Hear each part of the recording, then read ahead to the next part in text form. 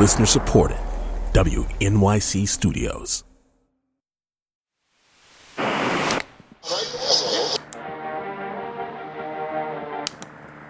going.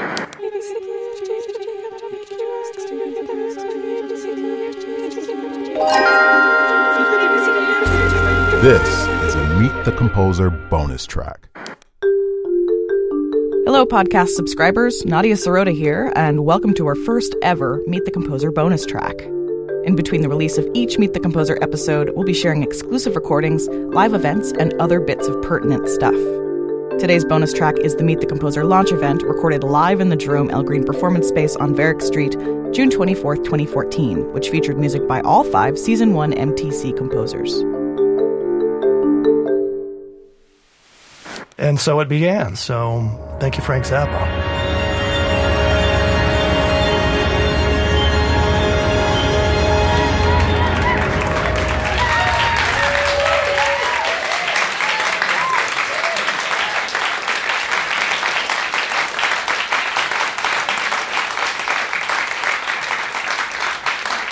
Thank you.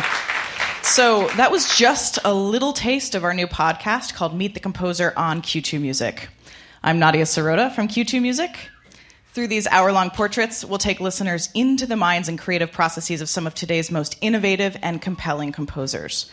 I am so proud of this project, and we've been working on it in some way or another for about 2 years. So today is really a celebration.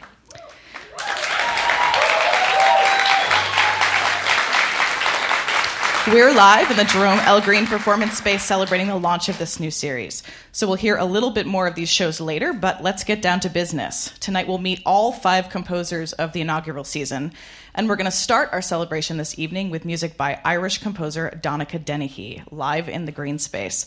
So this is a piano trio called Bulb, and we'll hear it performed by pianist Vicky Chow, Ashley Bathgate on cello, and violinist Todd Reynolds.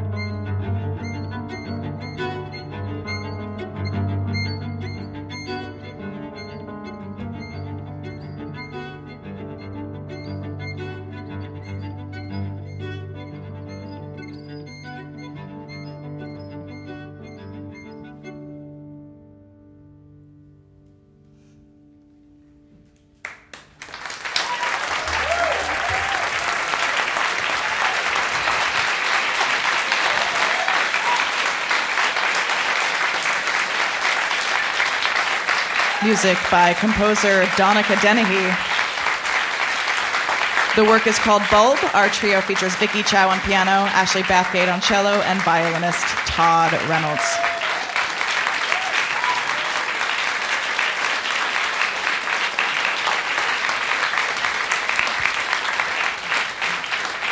Composer Donica Dennehy's music has been called magnificently energetic by the New York Times.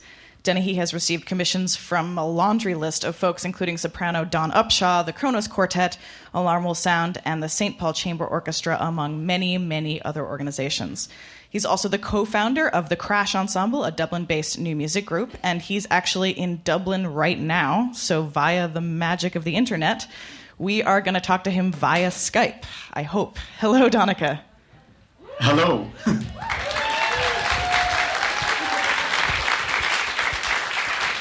So, Donica, I don't think you can see me, but I can see you. So just pretending that you look right into my eyes right now. Just picture me.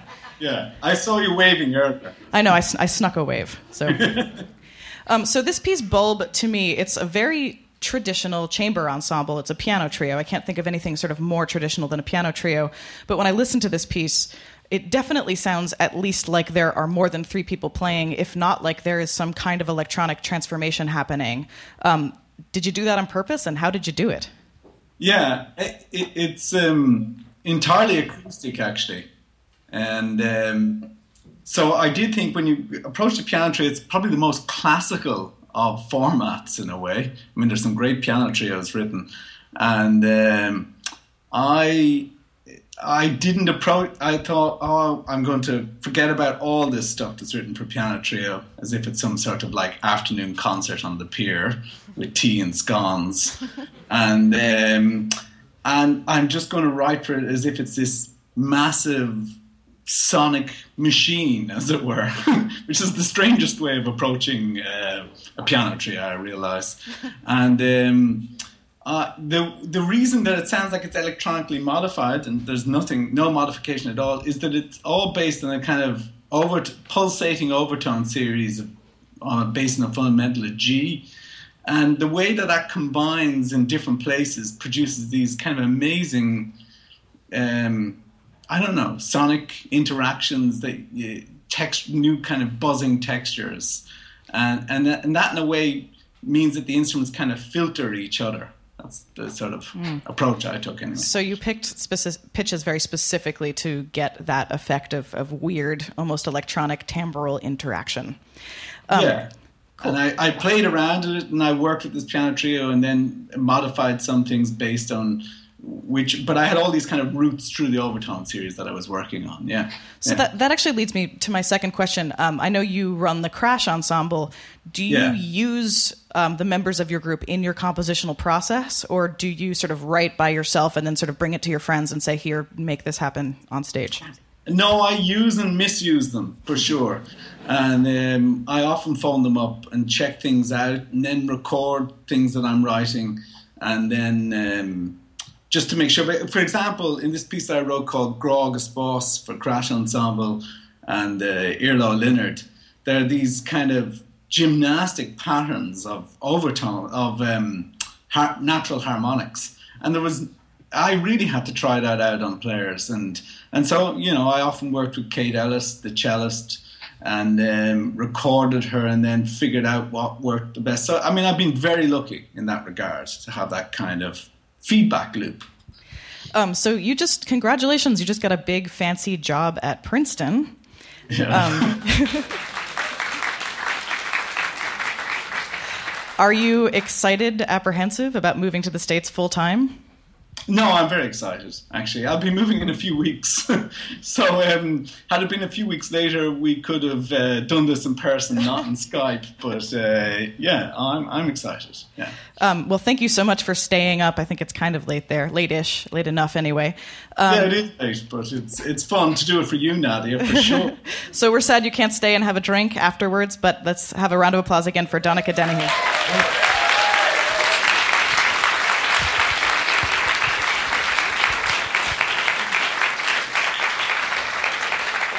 So now we're going to meet another composer who is featured in Season 1 of Q2 Music's Meet the Composer, Caroline Shaw. Caroline is a working violinist and vocalist in the New York City new music scene, appearing with such ensembles as the American Contemporary Music Ensemble, or ACME, and the vocal group Roomful of Teeth, which totally won a Grammy very recently. But last year, she became Pulitzer Prize-winning composer Caroline Shaw, which is fancy, and is currently working on a doctorate at the composer program at Princeton. So let's welcome to the stage Caroline Shaw.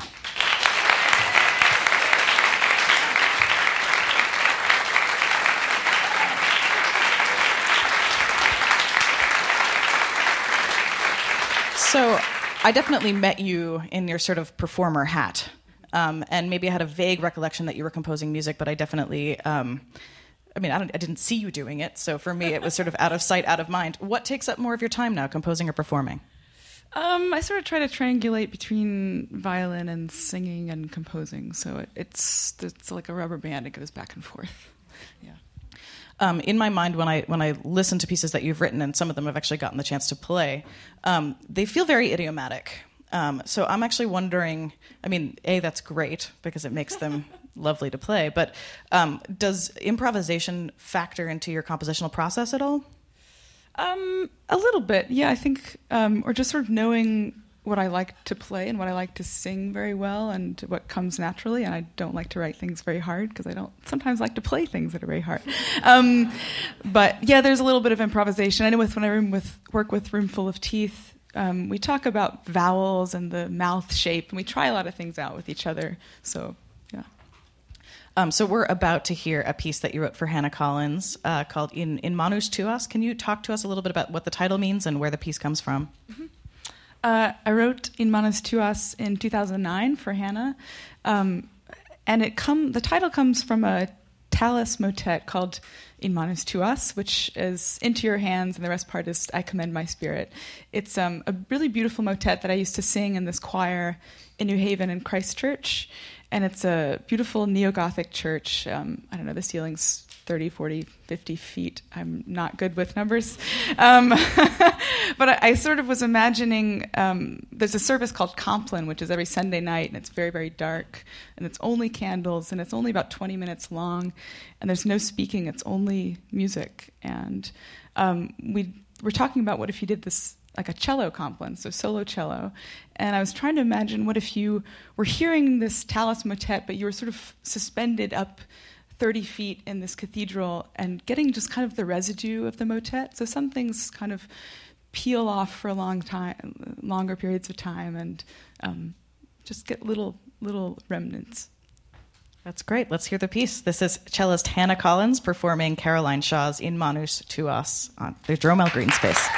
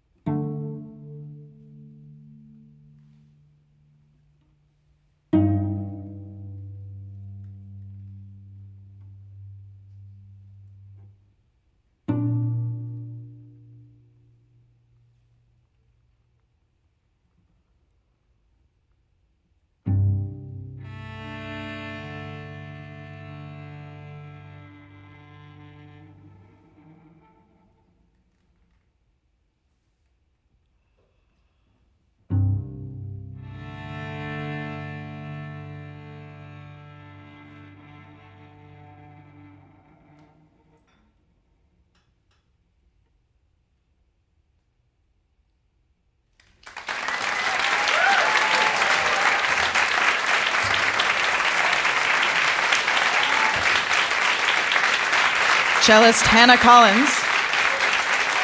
Performing In Manus Tuas by Caroline Shaw. Caroline, come take a bow.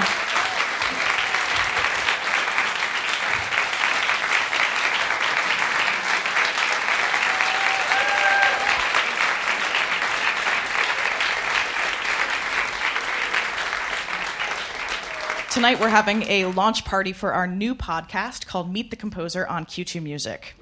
Our next composer's music has been called minutely crafted and utterly lovely by the Chicago Tribune. The Washington Post calls his work dark, and deeply poetic. Composer Marcos Balter has worked with ensembles that range from the rock band Deerhoof to the American Composers Orchestra and the Amazonas Philharmonic. Please welcome to the stage of the Greene Space, composer Marcos Balter.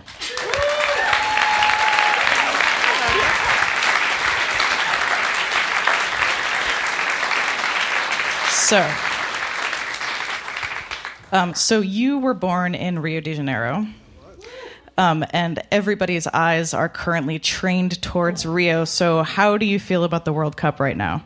It's really funny because I'm not really into soccer, so I'm yet to watch a single match. I only know the scores through social media, so I'm the wrong person to ask that question. So you've said before in public that you hate being referred to as a Brazilian composer. Why is that? Well, I just feel like when it comes to third world countries, there's that expectation of your art being ethnic, and there is a little bit of a colonizing expectation of what you're supposed to do. And I always tell people that what makes my music Brazilian is the fact that I am Brazilian, and that I refuse to be people's exotic bird. I just want to be a composer. Fair. So you have a long-standing collaboration with the flute player we're about to hear play your music, Claire Chase. How did you and Claire meet and start working together? That's an interesting question because there are two versions. Claire only remembers the second time that we saw each other. But the actual first time, I had a friend who was going to school with me that told me about this crazy good flutist that had just arrived in Chicago that could play Fernihoe while eating cereal. And I went to this recording session, and I saw her, and I had a very sort of a true blood reaction. I was like, what are you? And I just knew that I had to meet her. And then when we met and sat down and had a few drinks together, it was love at first sight.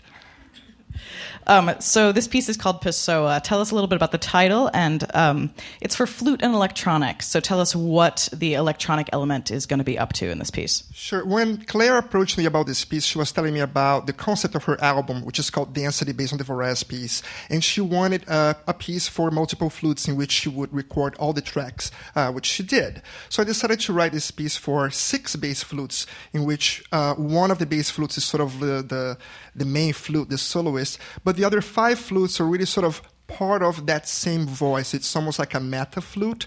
So the other 5 flutes kind of enhance what the main one is doing. And Pessoa means person in Portuguese, but the piece is also based on a poem by the poet Fernando Pessoa. So it's a little bit of a sort of a word of games, and of course, like treating the idea of individuality within multiplicity. Sounds like a plan. Let's hear it. So we're going to hear in the Jerome L. Greene performance space, flutist Claire Chase performing Pessoa by Marcos Balter. Here is flute player Claire Chase.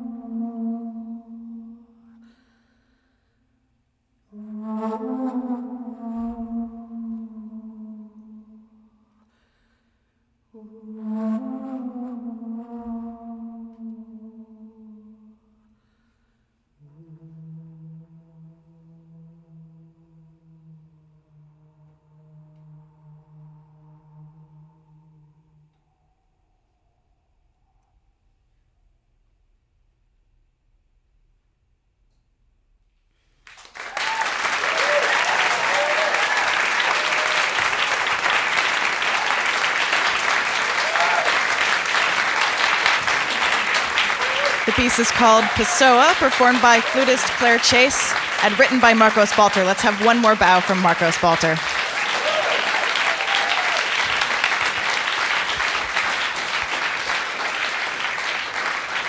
A profile of Marcos Balter is coming soon from our new Meet the Composer podcast, produced by Q2 and hosted by me, Nadia Sirota.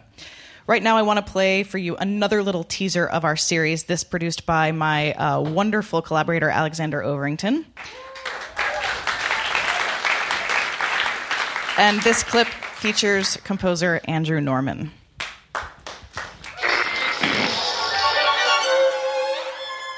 From WQXR's Q2 Music, this is Meet the Composer. I'm your host, Nadia Sirota. Today, we've been mining the brain of Andrew Norman. As we've said a few times on the show today, Andrew has always been attracted to massive ensembles. He's been writing orchestra music since he was 14. That having been said, last year, Andrew wrote an orchestra piece that was his biggest yet. In a commission for Gil Rose and the Boston Modern Orchestra Project, Andrew wrote a 45-minute symphonic piece that represents something akin to a Symphony No. 1. The piece is called Play. It is really big, and they gave me sort of free rein to do what I wanted.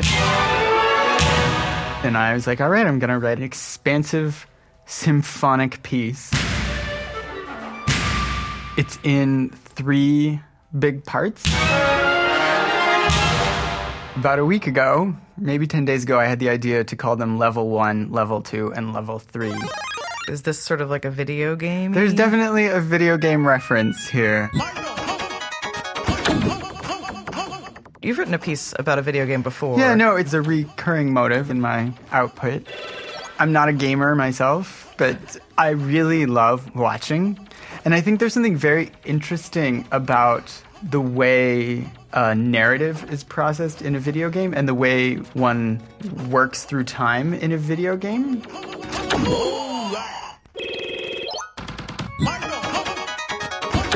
The the idea of trying things again and again. This is very natural to how video games work. You try it, you fail. You try, you choose a door, you go down there, it didn't work, you go back, you choose another door.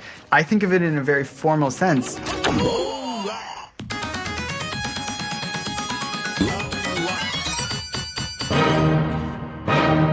I actually think there's something about symphonic form that is very similar to this idea of like the do-over button and the like trying things multiple ways. So like in a Beethoven symphony, they present some ideas, they mix them all up, right? And then they go back and they try them all again and they get them right. Right. So what was gotten wrong at the beginning that created this sort of dissonance, we would say, they go back and they put everything in the right arrangement, which to me is a very video game-like idea of like, we're working our way through this thing, some things go right, some things go wrong, and then finally we kind of figure everything out. What had been kind of a mess, we figure out and we do it right.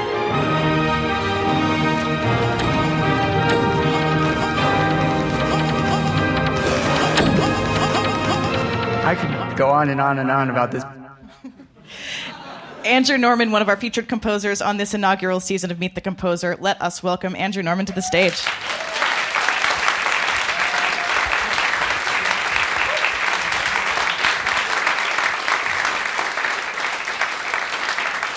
So the piece we're about to hear of yours is written for string quartet, tonight played by the Ataka Quartet, who's sitting in the corner over there.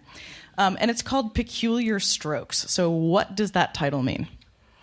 Yeah, well, so I guess I'm a violist, a very bad violist myself, and a lot of my work starts with me improvising on my instrument and figuring things out and exploring different physical ways of approaching the instrument. I was actually thinking, just as we were hearing some of the other instrumentalists play, that there's something peculiar about all bow strokes in a way. There's nothing very natural about the way we hold and play string instruments. There's nothing intuitive or easy about the physical motions involved. And when you really start to think about, as a player, every little muscle that is moving in every single way to get that bow to move in the exact precise way on the string, it's really complicated and kind of freaky. So this piece I wrote is a collection of tiny little pieces.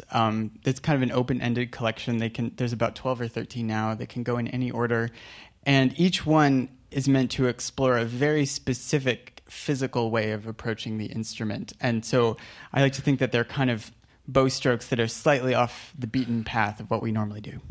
So let's look at just one of these bow strokes, for example, that is a little bit, well, they're all not what one would normally, the way one would normally approach the instrument, but pick one in particular and maybe we can have a little demo of it and see what's going on.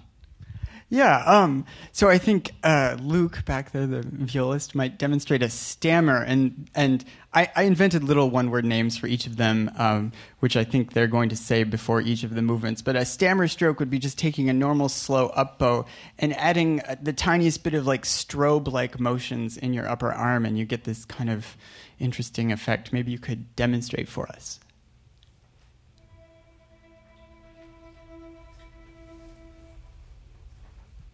Cool. That's fun.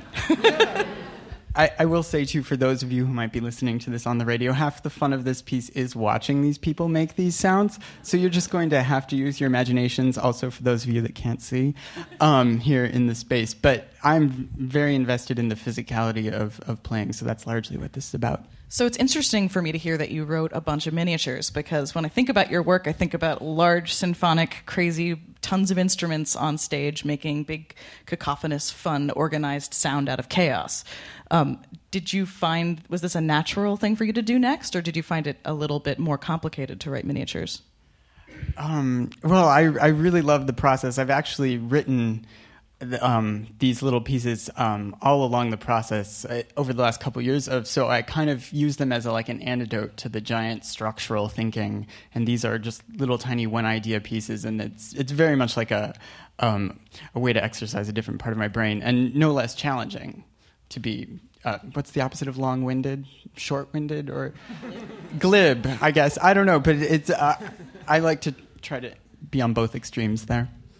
Awesome. Let's hear it. We're going to hear 6, I believe. 6 of these peculiar strokes for string quartet, and we'll hear a performance by the Attacco Quartet here live in the Jerome L. Greene Performance Space.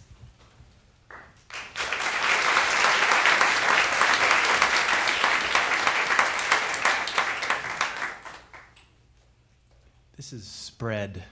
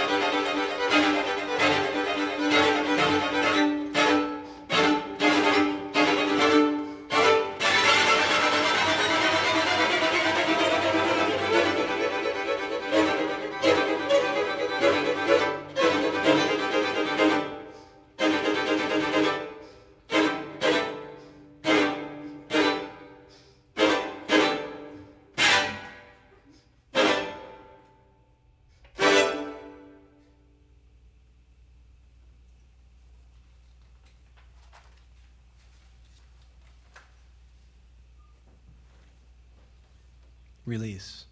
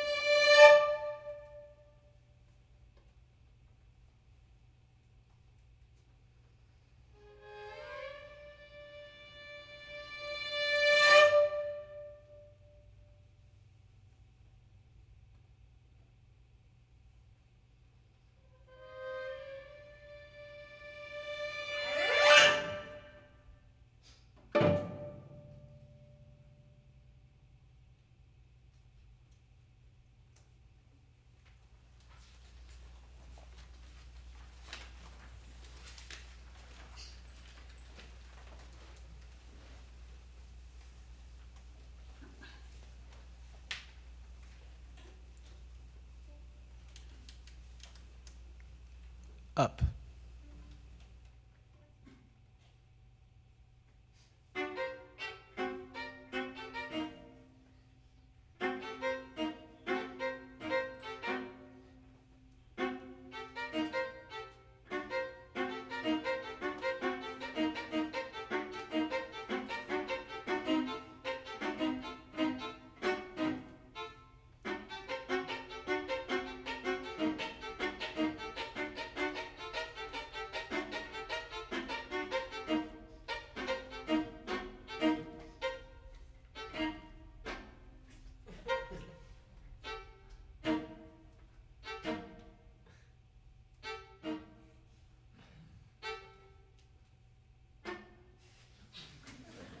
Down.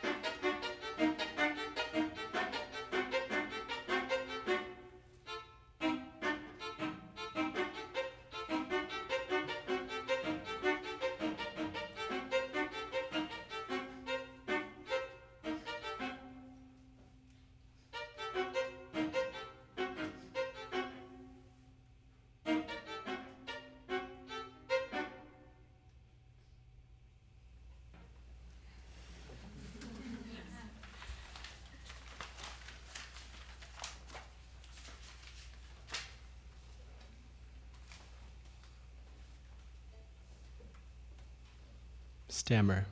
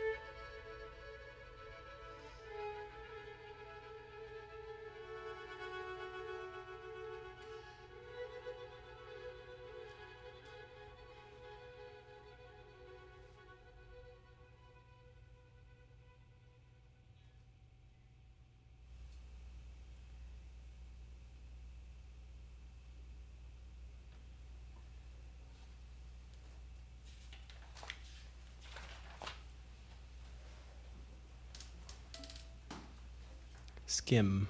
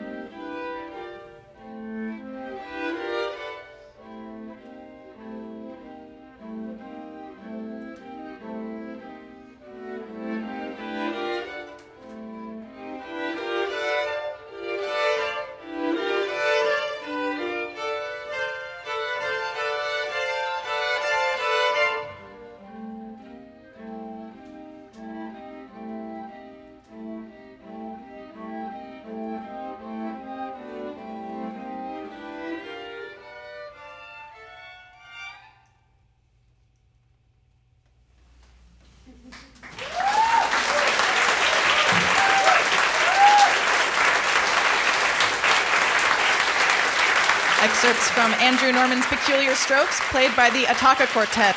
Violinists Amy Schroeder and Keiko Tokunaga, Luke Fleming on viola, and Andrew Lee on cello. Let's have another round of applause for Andrew Norman.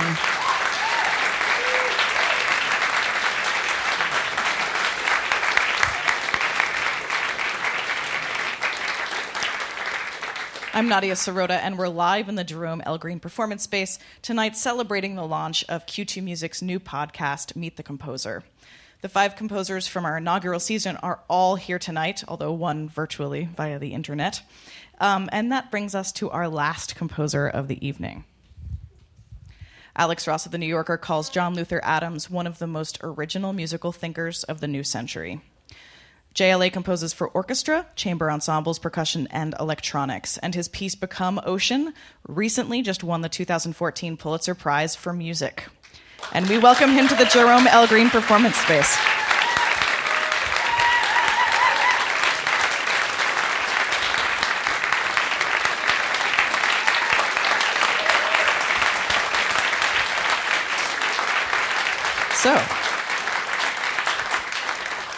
So you just moved from Alaska to New York. How's that going? Pretty good so far. I have to say, I'm just going to take the microphone. It is an honor for me to be here and a thrill. I'm a huge Nadia Sirota fan. Who isn't, right?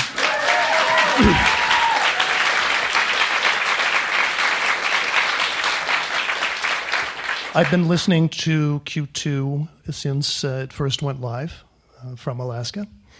And it is, I guess this month I've had the uncanny experience of having my first visit to Carnegie Hall and now my first visit to the Greene Space. And it's just a great thrill and an honor for me to be part of what you, Nadia, and all the great people here at Q2 are doing, to be here tonight with these incredible younger composers, these fabulous musicians, and with all of you open-minded, open-eared people here in the Greene Space and out there on the internet. This is an amazing gathering. I'll give you the microphone back.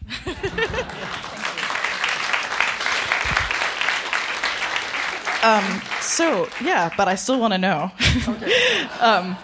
what you think about New York. Do you think you're going to stay here for a bit? Do you think it's going to change your music? I mean, you've been writing basically on the edge of everywhere. My wife what do you think? So look, here we are, after 40 years in Alaska, a couple of cabin hippies living in South Harlem and loving it. You know, we've got our urban cabin, and it's really exciting. I think we're going to need to come and go. Fair. So why don't you set up this work for us a little bit? Red Arc, Blue Veil. Sure. This is by now kind of an older piece. I think it was written in 2001, so it's got a few years on it, like the composer. And it was perhaps the first, or one of the first, in a series of pieces for mixed media, for electronic sounds and acoustic instruments. The electronic sounds derived from the acoustic instruments. And the idea here is sound as color and audible form. And I would say the whole ensemble, in this case it's trio, piano, percussion, and electronic sounds, is conceived as a single instrument, and the whole piece is a single, rich, complex, slowly evolving sonority.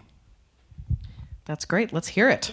So we're going to hear Red Arc, Blue Veil performed by members of Hotel Elephant. We have Kirsten Volness on piano and Nick Gleason on percussion. Here's music by John Luther Adams.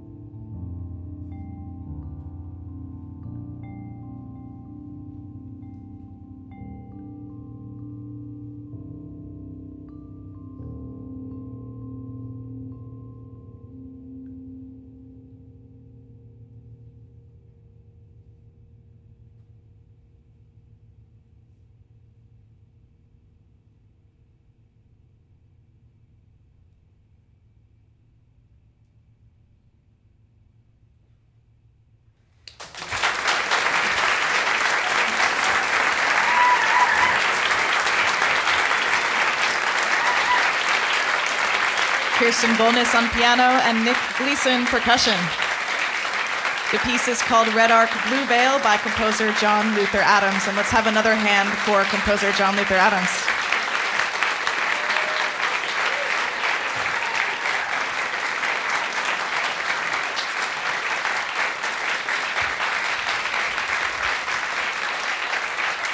I'm Nadia Sirota, and we're in the Jerome L. Greene Performance Space tonight to celebrate the launch of the new podcast series called Meet the Composer from Q2 Music. And in just a minute, we'll hear the first episode. But first, I'd like to thank a whole bunch of people. Can I have all of the composers and performers from tonight come up on stage, please?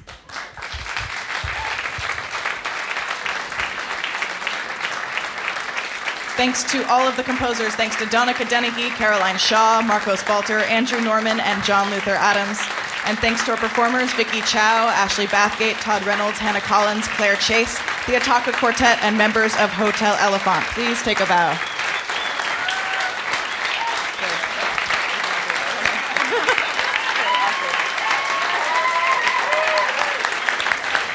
Thanks to our friends at Cold Blue, who've released the CD Red Arc Blue Veil commercially, as well as our friends at New Focus and NMC Records. And thanks to the staffs of both the Greene Space and Q2 Music. I'm Nadia Sirota, live from the Greene Space, and now for the premiere of Meet the Composer. Thanks for listening. For episodes, bonus tracks, and more, go to q2music.org/meetthecomposer or subscribe to our podcast, Meet the Composer, on iTunes.